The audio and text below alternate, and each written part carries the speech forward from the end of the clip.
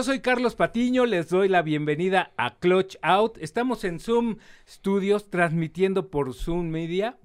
Y bueno, les damos la bienvenida ya en otro episodio más de nuestro podcast. Que bueno, empieza este viaje y empezamos nuestro Clutch Out a la hora. Y tenemos de invitado el día de hoy a Carlos Gotés. Ahorita vamos a platicar con Carlos. Carlos, bienvenido. ¿Cómo estás, tocayo? Carlos, todo bien, tocayo, todo bien. Muy emocionado, nervioso, no te voy a decir que no, nervioso, pero muy, muy emocionado. No te preocupes, no pasa nada. Estamos entre amigos, seguramente nada más 1 millón de personas nos van a estar escuchando o viendo. No pasa nada. No, pues me hubieras dicho eso antes ya, relajado. Exacto, creo que es más complicado salir a ruta o hacer alguna prueba de manejo o que estar ahorita platicando. Definitivamente sí, creo que sí un poquito. Muy bien. Carlos, ¿cómo entras al motociclismo? ¿A los cuántos años? Pues mira, empecé como a los 6 años con mi papá. A mí me gustaban las motos de chiquito, yo motocitos, todo así, juguetes. Mi papá siempre fue coches. Okay. Y cuando yo le digo que yo quiero motos, puta, casi le doy un infarto, ¿no? Entonces, ya sabes, mi mamá, pues le gustan las motos y órale va. Ah, entonces, ¿tu mamá fue el que...? Pues fue la que convenció a mi papá, ¿no? Okay. Porque no quería traumarme. Ajá. Entonces mi papá odiaba las motos y dijo... Dale chance, se le pasa al rato, Se le pasa al rato, justamente. Okay. No, y dicho y hecho, compramos motos de cross, yo tenía una 80 así mini, le dábamos un poquito, la verdad es que me daba mucho miedo. Fui a una carrera cuando era chiquito, en una carrera de cross, en un brinco, yo no saltaba nada, en un brinco a un chavito le caen encima enfrente de mí, y en ese momento dije, no más motos, adiós las motos de mi vida. Y tu mamá, yes, exacto. Eso es lo que... Justo, y mi papá también dijo, uy, qué bueno. Entonces de ahí, pues bueno, karts. Entonces ya empezamos un poco en los coches y la verdad es que retomé las motos como hasta los 19, 20 años. Y por un tema, la verdad es que fue por un tema de movilidad, 100% de ciudad, donde yo ya estaba harto del coche.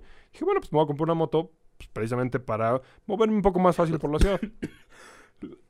Perdón, entonces en tu familia no había tema de motos. La verdad es que no, coches y aviones. Toda mi familia ha sido de aviones, mi papá es de coches de toda la vida, pero motos, cero, nada. Y tú ya en un tema de movilidad dices, no, yo necesito tener moverme rápido, económicamente, seguro, porque hay que decirlo, las motocicletas son seguras, ¿no? Definitivamente. Pero, ¿qué te lleva? Ahorita vamos a platicar qué te llega a esas... ¿Qué te lleva a ser seguro en la motocicleta, no? Entonces, a los 19, ¿y qué te compras? En ese momento me compré una Pulsar, una moto, una 200, chiquita. La verdad es que funcional, perfecta, padrísima. Ideal para lo que tú estabas buscando en ese momento. Era lo mejor. La movilidad, ¿no? La movilidad, por eso la compré. Y la verdad es que al principio la empecé a usar para ir a la universidad y de repente pues me empezó a llamar más la atención, empecé a hacer algunos viajecitos y algunas cositas y así y dije, no manches, esto es lo mío, definitivamente me encanta, ahora sí tenemos que dar el salto a algo que pueda usar un poquito más. Y tu mamá volvió a cambiar la cara así de hecho, está bien. Hay una anécdota muy chistosa que mi madre cuenta hoy en día, que es cuando yo le dije que me iba a comprar una moto, me dijo, no te la puedes comprar, y entonces fue a hablar con mi papá para decirle, oye, dile que no se la pueda comprar. Yo hablo con él, no te preocupes, llegamos a la cena, nos sentamos y mi papá empieza, ok, Carlos, pues te vas a comprar la moto, la verdad es que no creo que sea una buena idea, porque pues digo, la verdad es que es un riesgo, no sé qué, shalá. Entonces, ¿por qué no te compras una moto más grande? Que sea un poquito más fácil, que andes más duro y no, mi mamá casi le da el soponcio, ¿no? Ok. Pero entonces, no, mi mamá nunca estuvo de acuerdo, pero al final... Pues creo que cuando se dio cuenta que lo empecé a hacer en forma y que no hacía tonterías y que lo hice con una escuela y obviamente con toda la seguridad, se dio cuenta pues, que no había problema. Ok. ¿Y dónde tomas tu primer curso? ¿Dónde tomo mi primer curso? Lo tomé con una persona, con el señor Eric Gallardo. Él en ese momento daba cursos y entonces...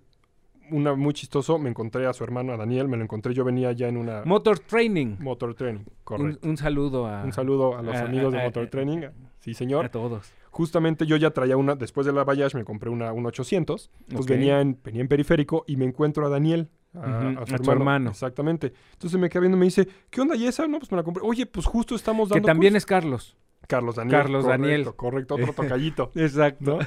Y me dice, oye, estamos dando cursos justamente de estas motos. ¿Por qué no te vienes con nosotros? Y entonces fui, lo tomé, y a partir de ahí lo tomé 5 o 6 veces. Y a partir de ahí fue cuando empecé ya con esa escuela, que creo que hay dos formas de aprender a andar en moto, empíricamente o con una escuela realmente. Entonces empecé a darme cuenta que esa parte de aprender como se debe con alguien que te explica las cosas, eso es lo que hay que hacer. Claro, y llegaste a muy buenas manos. De las mejores. Con Eric Gallardo. Sí, Eric Gallardo competía en Alemania en carrera de motocicleta. Él es instructor certificado por BMW de los 6 personas en México. Creo que son 6 personas que están certificadas. François, Ernesto Bechtel, Eric, otras 2 personas por ahí. Una está en Japón, que es mexicana. Entonces, el tema de la profesionalización entraste con el pie derecho. La verdad es que con Eric. Entré con lo mejor que había y eso fue lo que me hizo darme cuenta realmente que lo que tú dices hace rato, que la moto es algo muy seguro siempre y cuando lo sepas utilizar de la manera correcta. Y entonces en ese momento cambió toda mi mentalidad y la mentalidad de mi familia y de todas las personas que me decían, oye, ¿cómo una moto? Dijeron, no, o sea, si lo haces de esta manera, adelante, date. Claro. ¿No? Esa es la parte de la responsabilidad del motociclista. Correcto. También. No es nada más agarrar tu moto y salirte, echar relajo o ir de aquí para allá, sino existe una responsabilidad en cada una de las personas que toma cualquier vehículo. En este caso estamos hablando de motos, pero autos, camiones, etcétera, etcétera, hasta el peatón. Correcto. Cualquier persona que tenga interacción con otras personas y esté moviéndose en movilidad, tiene que haber cierta responsabilidad y conocimiento, que es lo más importante. O sea, hay que saber cómo operar cualquier objeto de la manera correcta, ¿no? Eso yo creo que es lo primordial. Oye, ¿y cómo vas avanzando en el tema de ser un piloto de prueba y un piloto instructor? Porque bueno, ahora ya alguien toma un curso y ya se siente instructor y ya se siente con la capacidad de transmitir ese conocimiento y esa técnica, ya sea en auto o en moto. Correcto. Pues mira, yo para ese entonces, yo ya llevaba como 4 años dando cursos ya de coches. Digo que dejé las motos de chiquito, me especialicé en coches, ahí sí crecí y me dediqué a eso, corrí coches, corrí cars, todo eso. Entonces, para ese entonces, cuando ellos me invitan, yo ya daba cursos de coches. Ya tenía más o menos el conocimiento de la instrucción. Empiezo en las motos, la verdad es que es algo que me gusta mucho, empiezo a darle. Y lo que hice ahí fue llegar a un punto donde tuve tanta experiencia ya en moto que empecé a, no voy a decir dominarla porque nunca llegas a dominar algo, pero a entenderla, a saber cómo se comporta, a sentirla. Entonces, es la combinación, dime. Aparte, perdón que te interrumpa, Claro. Aparte en el momento que tú sientes que dominas X, Y o moto, pierdes el respeto. Y ganas confianza, que es lo que nunca debes de tener. Mira, hay un dicho que dice que la confianza apesta. Y la verdad es que es muy real y yo se lo digo siempre a todos mis alumnos. La confianza apesta. No hay que tenerles miedo, pero hay que tenerles respeto. Entonces, cuando tú sientes que ya eres acá muy trucha, ahí es cuando excedes esa línea. Ahí ya perdiste. Exactamente. Entonces, nunca hay que exceder la confianza. Simplemente hay que saber tus limitaciones, hay que saber hasta dónde das. También hay que conocer las limitaciones, en este caso de la moto. Y con esas dos hay que trabajar. El objetivo es siempre irlas mejorando de manera correcta y con alguien que te enseñe bien, ¿no? Entonces, básicamente es eso. Para el tema de instrucción, lo que necesitas, o en ese caso lo que yo fui consiguiendo, es poder entender perfectamente las dinámicas, en este caso las dinámicas de una moto, cómo se comporta, las llantas, adherencia principalmente, movimiento, peso, cuerpo, todo eso, y sumarle el hecho de cómo enseñar eso, cómo transmitir. ¿Cómo transmitir? Porque no es fácil. No. Tú puedes ser el mejor del mundo en algo, pero si no sabes explicarlo, ¿cómo le vas a hacer entender a las personas? Entonces, lo que tienes que hacer es, en el tema de instrucción, bajarte al nivel más básico y por más que tú sepas todo y la otra persona sepa, hay que explicar desde cero. Eso es súper importante, ¿no? Ponerte en los pantalones de la otra persona y entender o acordarte cuando tú no sabías, ¿no? Eso por un lado. Y en el tema de la moto, o sea, por más que seas buen instructor, si tú lo que estás instruyendo no dominas ese tema, pues vas a transmitir algo que no es correcto. ¿Qué es lo que hizo? Ahorita cualquier persona toma un curso y ya se siente con la capacidad de enseñar, cuando realmente están enseñando algo que tal vez ellos ni siquiera entienden, ¿no? Entonces, eso es la delicadeza de un buen instructor, de alguien confiable, y más en un tema que hay un riesgo, ¿sabes? O sea, si alguien te dice, oye, es que la moto tienes que hacer esto, y te lo está enseñando mal, y tú lo haces, existe un riesgo real. Sí, claro. Entonces, es delicado. Esa es la diferencia de estar con instructores capacitados, certificados, profesionales, establecidos, a que te diga que muchos aprendimos así. Vimos la motocicleta del amigo. Oye, ¿me la prestas? Y te decía, ¿sabes manejar? ¡Claro! Sí, obvio. Te subías, no te veía y tú ibas a ver cómo aprendiendo. aprendiendo. Sí, claro. Eso no se puede ya hacer ahorita. Exacto. Es una irresponsabilidad. ¿Por qué? Porque existen todas las facilidades para que puedas tú acceder a estos cursos y que tengas bien investigado. Es que ese es el tema. Es un tema muy delicado que es... A ver, tú puedes llevar, no sé, 45 años andando en moto, pero eso no significa que lo sepas hacer bien o correctamente. Sí, llevas 45 años haciendo las cosas errores. mal, claro. Exacto, entonces tú llegas con Sin alguien... técnica. Exacto, entonces tú llegas con alguien que está empezando y como tienes 45 años dándole, dices, oye, a ver, yo sé, yo te voy a explicar. Entonces lo estás empezando, lo estás metiendo en un mundo mal desde el principio, ¿no? Entonces por Con eso... vicios. Con vicios. ¿Qué tienes tú? Exactamente, por eso el hecho de hacerlo repetidamente o llevar mucho tiempo haciéndolo no significa que puedas enseñarlo. Por eso la instrucción es un tema ya de realmente alguien que entiende y que ha tenido también una escuela, que fue lo que me pasó a mí. Yo tuve la mejor escuela, entonces sumas buenas bases más entenderle, entonces ya puedes dar buena información. Y compartir esa información, porque muchos deben de pensar que las motocicletas Charly tienen una llanta enorme. No, todo eso es la cama de fricción y que agarre. No es cierto. Por ejemplo, en cualquier motocicleta es una moneda. Lo que tiene de agarre. De adherencia contra el piso. Es nada más. Todo lo demás es otra cosa. Exactamente. Pero esto es tu adherencia. Justo. Entonces tienes que entender justamente, y ahí ya pasamos un poco a también qué estilo de moto, ¿no? Tal vez si te vas a un estilo de moto un poquito más chopper, más lo que quieras, tal vez la adherencia va a ser muy diferente y el manejo es muy diferente a una moto de pista. Y obviamente una moto doble propósito. Y cada moto se maneja diferente. Las naked, ¿no? Que tiene una posición de manejo hacia adelante. Exactamente, pero no vienes completamente acostado. No. Entonces, también es eso. En la sala que vas en las Harley, Justo. En las Indian. Hasta atrás. ¿Qué tanto inclinas? Saber o entender que el objetivo, y esto va a sonar curioso, el objetivo no es inclinar la moto para girar. Todos sabemos que para que una moto gire hay que inclinarla. El objetivo real es inclinarla lo menos posible para que gire de forma segura, que eso es otro ya tema. Pero entonces, como en una Harley la moto se inclina poquito y en una de pista la inclinas mucho más, la posición del cuerpo, todo cambia. Entonces, también, ¿cómo instruyes o tienes que saber instruir en cada estilo de moto diferente? ¿No? Porque por más que son motos y tienen dos llantas, son mundos completamente diferentes. Una chopper que una de pista, que una supermoto, que una cross, que un enduro, que totalmente diferentes. Todo. Es más, tú no puedes salir con una motocicleta de tacos a la calle. Pues lo puedes hacer, pero el riesgo... O sea, ¿no? Es derraparte. No está hecho para eso. Porque no tiene agarre. Exactamente. ¿Así?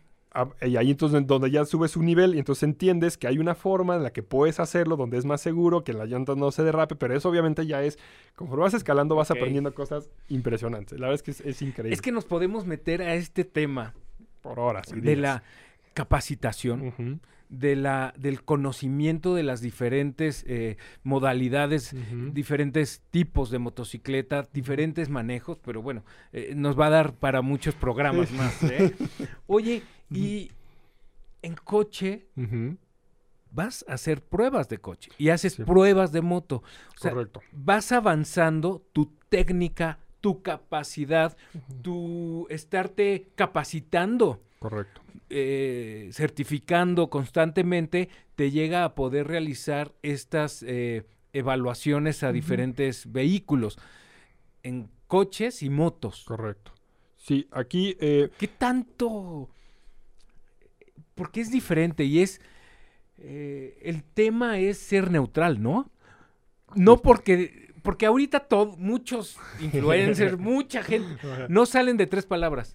Padrísima, super diseño, excelente y me encanta. Y wow. Y wow, exacto. Pero no es eso. No. Mira, te voy a decir, es un tema complicado. Yo la verdad es que llevo ya muchos años...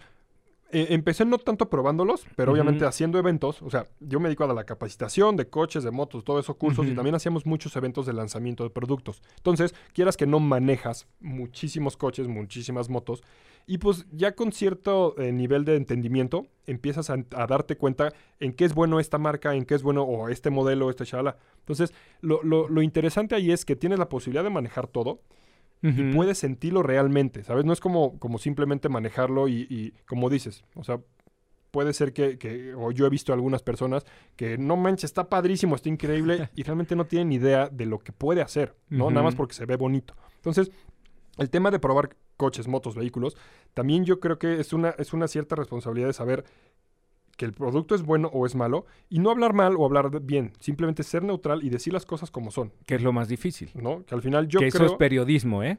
Exactamente. Que digo, ya si nos vamos más para allá hay un tema de, pues si te están pagando no puedes hablar mal y lo que todos sabemos, ¿no? Pero yo en lo personal, Carlos, creo que lo último que he estado haciendo es, a ver, las cosas tienen que ser como son, porque al final el público se merece la verdad, ¿no? Yo creo que es injusto que porque te esté pagando una marca tengas que hablar maravillas cuando es algo que tal vez que no, o que tal vez no es lo mejor. Pero ahora, tampoco tienes que decirlas, o sea, que resaltar lo malo. Yo creo que, como a mí me parece, esto tiene muy bueno, esto a mí no me encanta. Oye, o meten a los vehículos o a las motocicletas en un segmento. O sea, igual te hablan de una Indian con una KTM y con una de pista. Exacto. No digo Yamaha porque también hay Yamahas en esos segmentos, claro, ¿no? Pero no. O sea, tienes que tener tu criterio para definir y en qué segmento se encuentra cada vehículo. Definitivamente. Y mira, yo, en mi opinión personal, yo creo que hoy en día, 2022, ya no existen productos malos. Simplemente hay un producto para cada necesidad. Exacto. ¿No? Entonces, como dices, no puedes comparar peras con manzanas. Simplemente, dentro de las peras hay estos tres, ninguno es malo. Pero a mí me gusta más esto, pues vete por este. Y ahí... les podemos hacer una recomendación, a ver, porque hay mucha gente, influencers ahora, y gente que está en YouTube y hacen sus videos y narran. Yo lo que les puedo recomendar, a ver, tú, Carlos, es vean los videos de la persona que quieran seguir. Pero si en 2 videos o 3 videos dicen lo mismo de diferente motocicleta, no les hagan caso. Sí, y más por temas justo eso de seguridad. Creo que hoy en día hay muchas personas que tienen mucha influencia y que tal vez no tienen la información correcta. Entonces la gente va a tomar lo que decíamos al principio, eres un instructor, ¿no? Entonces la gente va a tomar cosas que tal vez no son ciertas. Y lo van a hacer como de ellos. Entonces creo que sí es una responsabilidad interesante y lo que dices a mí se me hace padrísimo, ¿no? Que la gente desarrolle su propio criterio para decir, esto, no, por aquí no va. No porque tengan muchos seguidores, están en lo correcto o tienen toda la información. Porque para mí sería muy fácil, en el próximo capítulo de este podcast, pues tener una motocicleta aquí afuera, sacar un video y estar leyendo en internet o en la ficha técnica lo que es la moto. Exacto. Y en el otro video hago exactamente lo mismo. Y en el otro podcast hago exactamente lo mismo. ¿A dónde me lleva? Y nada más, porque tengo muchos seguidores, la gente te hace caso. Es otra cosa, ¿no? Exactamente, exacto. Y eso es lo que dices. Ya hoy en día, la verdad es que hay muchas personas que tal vez no tienen el conocimiento o no están preparadas para poder tener tanta influencia sobre personas, ¿no? Entonces, si eso no va a cambiar, creo que cada quien debería ser consciente de qué seguir, qué no y a quién hacerle caso. Porque al final sí es un tema de seguridad. Sí. Eso radica todo, la seguridad. Oye, Carlos, y como vas avanzando, ya instructor, piloto, y empiezas a entrar a otras disciplinas, ¿cuántas disciplinas en el motociclismo dominas? Pues mira, lo mismo de hace rato. Dominar yo creo que ninguna. La verdad es que yo no creo dominar nada, pero pues le doy a todo, ¿no? Me puedo defender en todo. Entonces, si nos vamos en calle, pues desde motos de pista, que le doy a la pista, tocar rodilla en el piso, no he llegado a tocar codo, pero bueno, obviamente con equipo especial para eso, pista, claro. Y de pista pueden ser motos de pista tipo, como dices, una Yamaha, un R1, lo que sea, de pista, supermoto también, que las supermotos que son motos de cross, con llantas de calle, obviamente ya preparadas para pista, que es un manejo totalmente inverso a una moto de pista. O sea, en una moto de pista tú bajas, tocas rodilla, en una supermoto tú bajas la moto y tú vienes recto, ¿no? Entonces, pista, supermoto, obviamente calle, ¿qué digo? En calle, pues creo que todos lo hacemos, ¿no? Vas de aquí para allá, ciudad, poquito carretera, que en carretera es un manejo muy distinto, porque tienes que también entender un poco la dinámica de la moto tipo pista, pero mucho más ligera, mucho más, vamos a llamarle, sin exagerar. Entonces también le doy a eso. Y de tierra, Doble propósito, motos grandototas, 1200, 1300 centímetros cúbicos que las llevas a la sierra y a hacer un tipo enduro. Enduro como tal, con motos chiquitas, una 300, 2 tiempos, que ya es subir cerro. Hard enduro, que eso ya es subir piedras y paredes. Ok. Cross también le doy muy poco, eso ya es saltar, o sea, te vas a una pista y rampas y saltas. Entonces, tío, yo creo que de todo lo que hay, a todo le puedo dar. No soy excelente en nada, pero le doy a todo. Pero a través de lo que tú has haciendo y te has profesionalizado, ¿cuál es el paso? A ver, ya estuve en pista. Ahora pues, me llama la atención la tierrita, como le decimos, ¿no? Voy a la tierrita o voy al cerro y te compras... Creo que normalmente todo el mundo se compra la doble propósito. La doble propósito. Porque la doble propósito la encajonan y la en todo Hace lo que todo tenga bien. que ver, Hace todo tierra, pista, Sí, todo. sí. Pero ¿cuál es la diferencia de cada uno? ¿Y por qué en unas motos pequeñas, en unas más grandes, no te vas a subir al cerro en una 1200? No. Pues mira, realmente cada moto, o sea, las motos, si las vemos como máquinas, tienen primero una geometría distinta. ¿A qué voy con esto? Hay motos que están diseñadas más para girar, otras para ir en línea recta, para la posición del cuerpo, para velocidad, para diferentes cosas. Entonces, si te vas a una moto de pista, lo que buscas es que la moto sea compacta, que tenga mucha potencia y que sea muy fácil acostarla, ¿sabes? Que no sea pesada. Que no sea pesada y que tenga el carenado muy hacia arriba para que la puedas acostar mucho y no peguen los posapiés en el piso, ¿no? Claro. Es una moto de pista. Ahora, si te vas al extremo o sea, al otro extremo, que es una moto de enduro, vamos a llamarle, es una moto muy ligera, o sea, muy, muy ligera, con motores chicos, pero con mucho torque.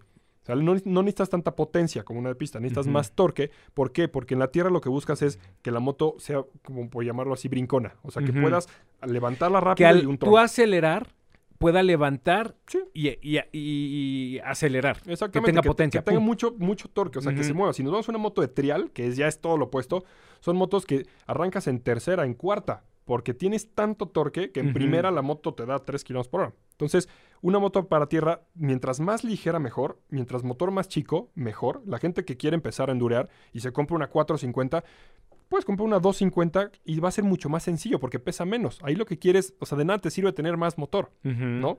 Las geometrías son muy diferentes, la posición de manejo, todo es muy, muy distinto. Entonces, una doble propósito, a mi gusto, es lo más práctico que hay. A mí son las motos que más me gustan porque la puedes meter a una pista y puede ser muy rápido. Las puedes meter a tierra y hacer obviamente no lo mismo que un enduro. Que ahí a lo mejor el cadenado no es tan en B, pero como es más alta, Exacto. te sirve para acostarla. Exactamente. O sea, yo en pista, la moto que yo tengo, que es una doble propósito 1300, yo la he acostado al punto en el que las caras de las llantas se marcan, se tallan, los posapiés vienen rozando, yo vengo rozando rodilla en el piso y la moto se mueve perfecto. Y le he metido a tierra y he brincado, drop, o sea, le he metido a hacer cierto enduro agresivo, muy agresivo, y te lo da como si nada, ¿no? Claro, aguanta la moto. Aguanta. Digo, ya partí 2 también a la mitad. Entonces, es a lo que tienen un límite. Pero también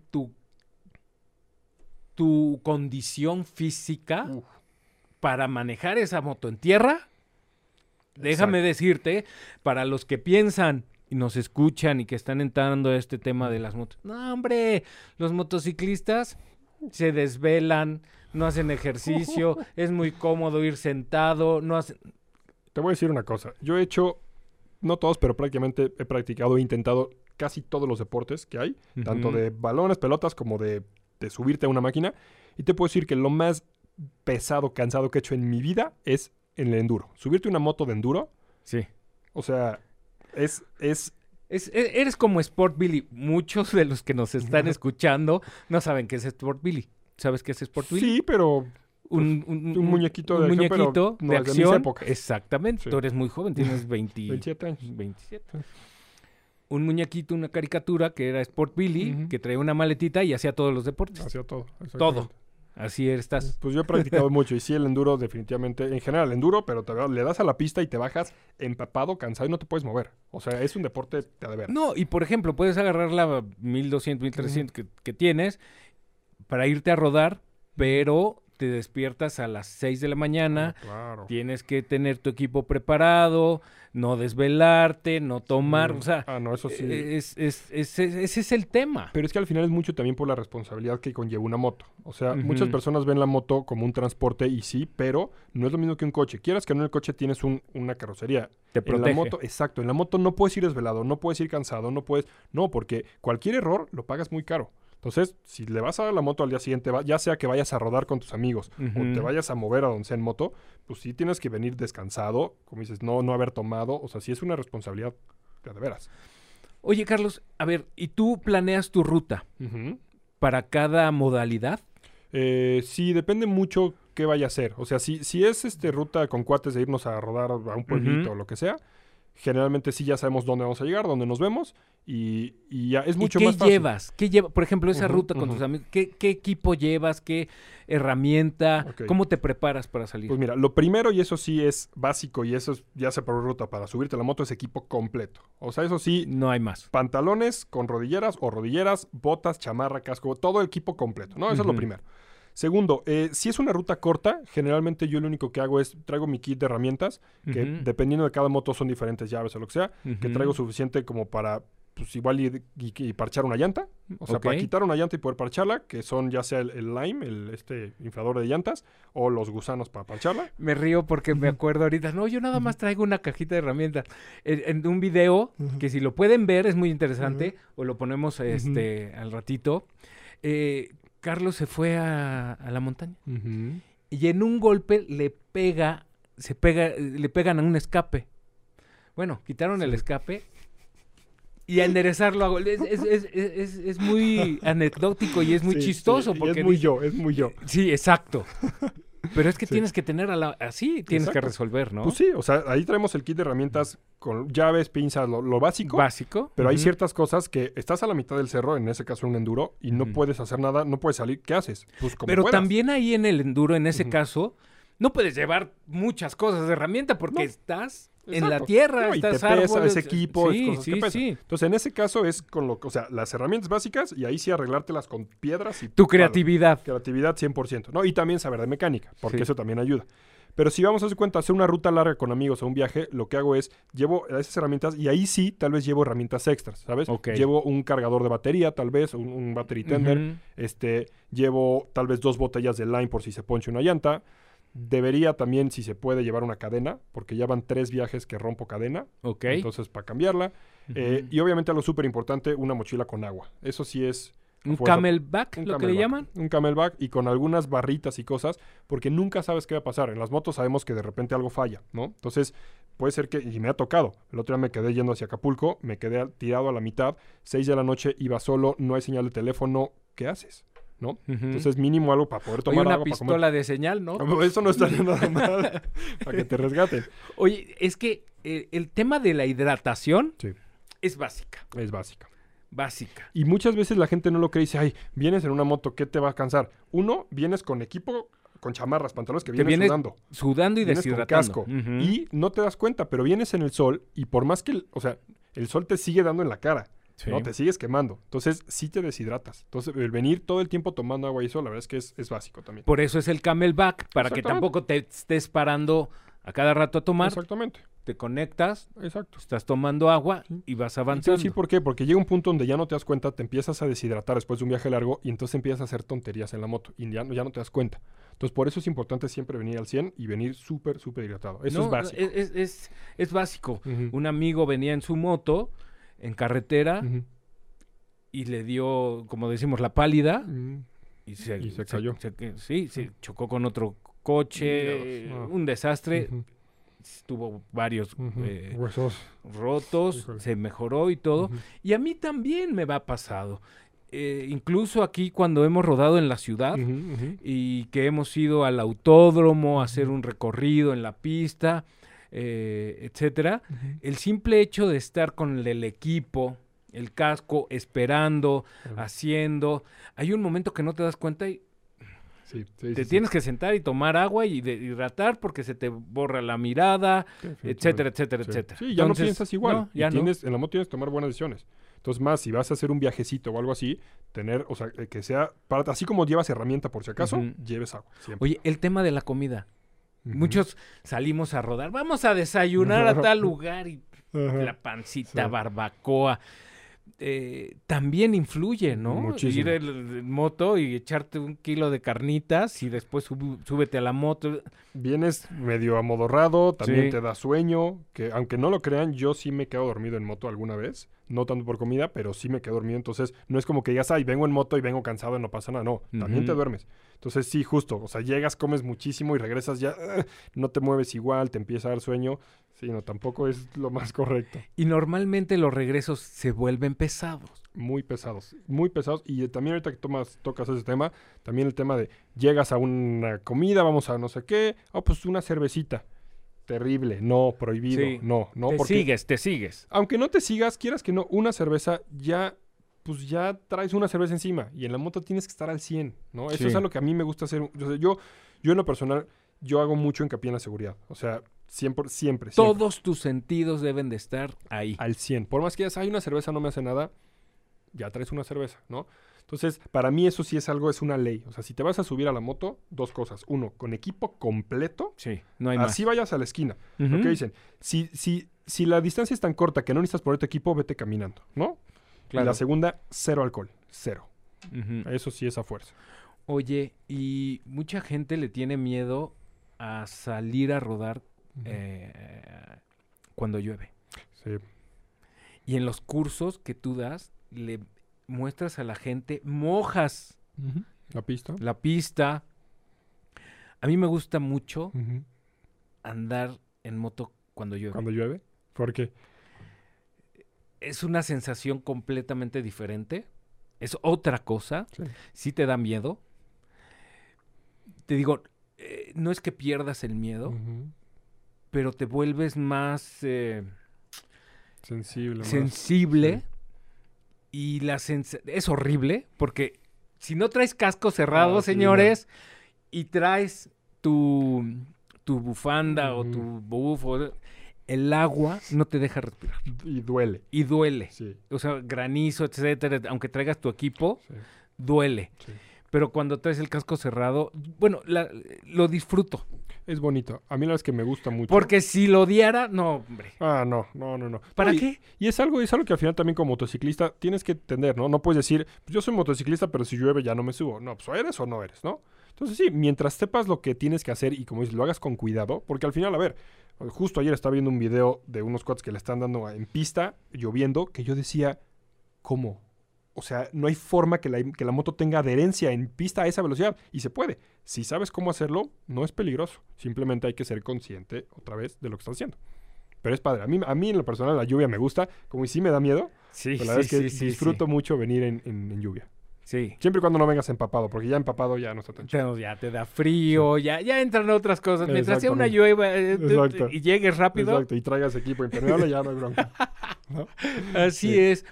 Oye, ¿y dónde están dando estos cursos? ¿Dónde das los cursos? Ahorita tiempos complicados con COVID, Ujú. pero ¿cuál es la dinámica de poder tener accesos a estos cursos? Pues mira, como tal, yo soy freelance, trabajo para varias empresas. Entonces, prácticamente en mi caso es, oye, me hablan, tal empresa organiza un curso, tal marca organiza un curso, entonces yo Ujú. voy y lo doy. Yo por mi lado también estoy tratando de apoyar, no tanto como cursos, pero pues sí de apoyar y estoy empezando a sacar algunos videos y así para que la gente se capacite un poco de información un poquito más certera para Sí. transmitir. Pero como tal, pues yo ¿Cuáles trabajo son para tus las- redes sociales? Estoy como Carlos Gotés, Ujú. Gotes, Carlos Ujú. Gotés en Instagram, en Facebook y en mi canal de YouTube, Charly Gotés, que ahí es donde estoy subiendo justamente mucho eso de videos de seguridad en motos, ¿no? O sea, Oye, dígalo. he visto en los videos que estás modificando un Smart. Sí, ¿Qué le señor. estás poniendo a un Smart? Tenía, como platicamos hace rato, tenía una moto 1200 que partí en dos, entonces tenía el motor, Sí, lo vi y Y- ya me acordé. ¿Ya? Una KTM. una KTM 1190 Adventure Ujú. R, la partí en dos y siempre había querido hacer un coche chiquito con motor grande, entonces Le metiste el motor le de la puse KTM. el motor de la KTM al Smart, 150 caballos, justamente esta semana ya caminó, Fueron 2 meses de proyecto. Ahorita ya caminó, ya lo saqué a dar la vuelta, ya funciona. Detallitos, Wow. pero ya quedó. No, después nos dices, vas a subir el video y Sí, todo. señor, el video ya está justamente en el canal de YouTube, ya está el video final de cómo camina. Y a partir de aquí, digo, tú sabes que los proyectos nunca terminan, ¿no? Nunca. Entonces, vamos a darle seguimiento, pero sí. Muy bien. Yo te quiero dar las gracias y no me gustaría irme sin esta base y tu experiencia.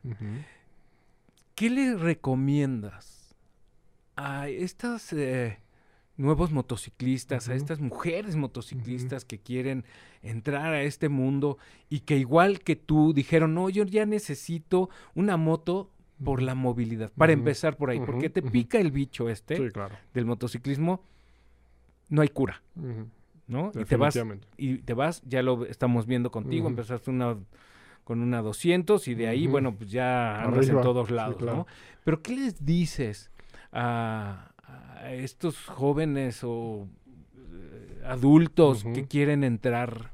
Pues mira, primero que nada, número 1 es no te puedes comprar la moto si no tienes el equipo. El equipo que hablamos, casco, botas, equipo completo. Eso es lo principal. Y hay para todos, ¿no? Hay de todos niveles. Sí. A ver, y no es que haya equipos malos. O sea, que sea barato no es que sea malo. No, simplemente aguantan diferentes velocidades, ¿no? Pero cualquier equipo es bueno y es mejor que nada. Entonces, número 1, equipo. Desde el primer momento que te subes a la moto, tienes que tener todo. Hablando de eso, casco abierto, casco cerrado. Es todo un tema. Es todo un tema. Si nos vamos a la teoría, un casco abierto, si te llega a sacar de frente, tu cara sigue descubierta. Entonces, parte trasera la tienes cubierta, pero la parte frontal... Y pueden ver muchos videos donde la gente sin dientes, se rompe la quijada, nariz, etcétera. Y te voy a decir una cosa, etcétera. Cuando chocas en la moto generalmente te vas de frente. Y como metes las manos, pero vas hacia adelante, las manos generalmente caen y se van para atrás. Entonces, lo primero que tocas son manos, lo segundo es tu cara. Mi recomendación es siempre casco cerrado. Y si se compran abatibles, que esté cerrado. O sea, el abatible es un tema porque llegas al semáforo, te lo abres y si no te lo cierras, traes casco abierto, ¿no? Entonces, a mí en lo personal no me gustan. Ok. Por seguridad. Si van a traer abatibles, súper válido, simplemente que seamos conscientes de siempre usarlos cerrados. Ok. ¿Ok? Perfecto. Entonces, número 1, equipo completo. Y número 2, a ver, si tú te compras, por poner un ejemplo, tú te compras un arma para protección, si tú no sabes utilizarla, no sabes operarla, es un riesgo para ti y para los de al lado. Porque al final un vehículo es un arma. Exactamente. Entonces, la moto es lo mismo. Cuando te compras una moto hay que aprender a manejarla de manera correcta, como tomando cursos con gente que sepa. No te voy a decir que conmigo, con quien sea, pero que sea alguien real que te dé información real. Y la verdad es que mucha gente dice, ay, ¿para qué quiero un curso si cuántas personas no saben andar en moto porque aprendieron solas? Sí, pero ¿cuántas personas no han tenido accidentes? A ver, y en ese tema de cursos, pueden buscarlo en Facebook, en Google. Donde quieran. Pero, ojo, vean las instalaciones. Creo que lo principal es las instalaciones. Por lo menos un estacionamiento, no en la calle. Exactamente. O sea, si tú vas o buscas información y te dice, y ves las fotos, porque no es necesario, ahí ellos mismos las publican, y es la calle, no vayas. Exactamente. Ahórrate ese dinero. Carlos, muchas gracias. Tocayo, gracias a ti. Un placer. Aquí termina nuestra rodada del día de hoy. Sí, señor. Nuestro clutch out. Y los esperamos el próximo miércoles. Gracias. Cuídense. Gracias.